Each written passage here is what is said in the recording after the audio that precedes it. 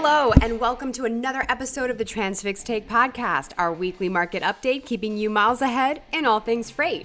Each week, we're bringing you news, insights, and trends from Justin Mays, our market expert. All right, Mays, give us the rundown. Hey, Jenny, hope you had a great week. Continuing our drive through the month of August, last week we saw very little impacts to the current trends of the freight markets. Though there has been some directional changes in the national tender rejections and volume indexes, rejections alone climbed 2%, coming off a few weeks of staying stagnant or seeing slight declines. Last week we saw the Northeast only continue to be the hottest market, which shippers need to plan around.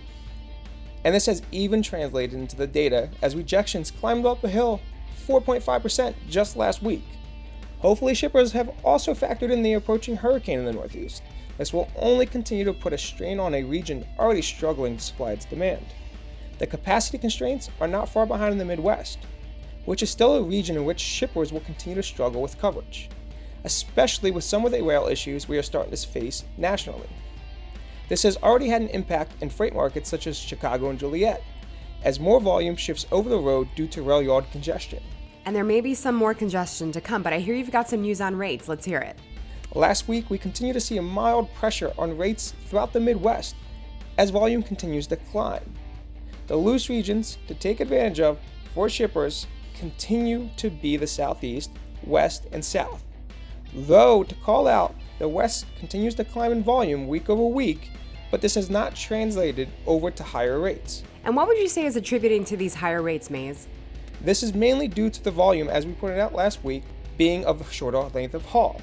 Be on the lookout though, because the West Coast can flip at any second, and we all know how quickly West Coast freight flips. And we are strapping in for National Brake Safety Week, so what does that mean for the markets, Mays?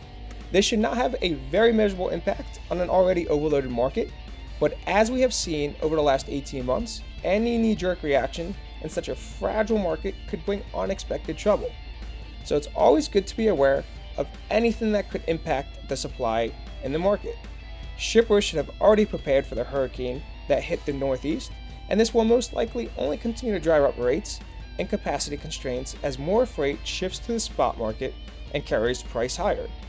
The West Coast continues to see that volume rise, like I pointed out, but we have not seen the impact on the supply out west just yet. But we know this is going to be short-lived, so what does that mean? The West Coast will start heating up in the coming weeks. A large concern that will start putting upward pressure on volume, rates, and rejections is the congestion we see in all different phases of the transportation chain.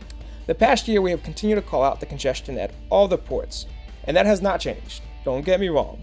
But now a lot of attention has shifted over to the rails, as congestion is at an all-time high, impacting multiple rail lanes and yards. This is only one of the many worries and bottlenecks shippers continue to face and will ultimately shift more volume over the road.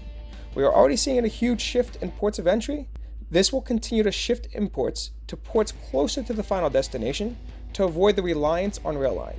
One region to really watch here is the Midwest, as we have already been seeing a climb in volume over the last 2 weeks. So let me ask you this. What does the future hold?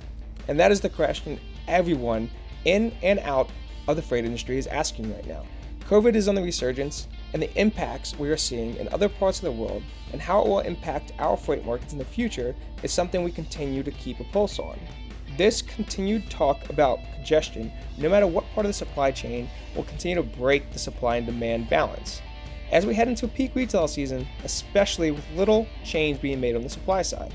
Shippers are certainly feeling the same sentiment, as some take action to make sure they have that inventory on their shelves just in time for the holidays. Take Walmart, for instance, as they chartered their own container ship to have full control of their imports for the first time.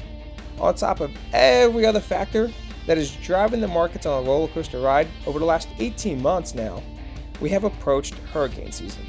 Just another factor for all of us to keep our eye on, as we know how much a large storm can have an impact on the freight markets, especially with how fragile they are right now.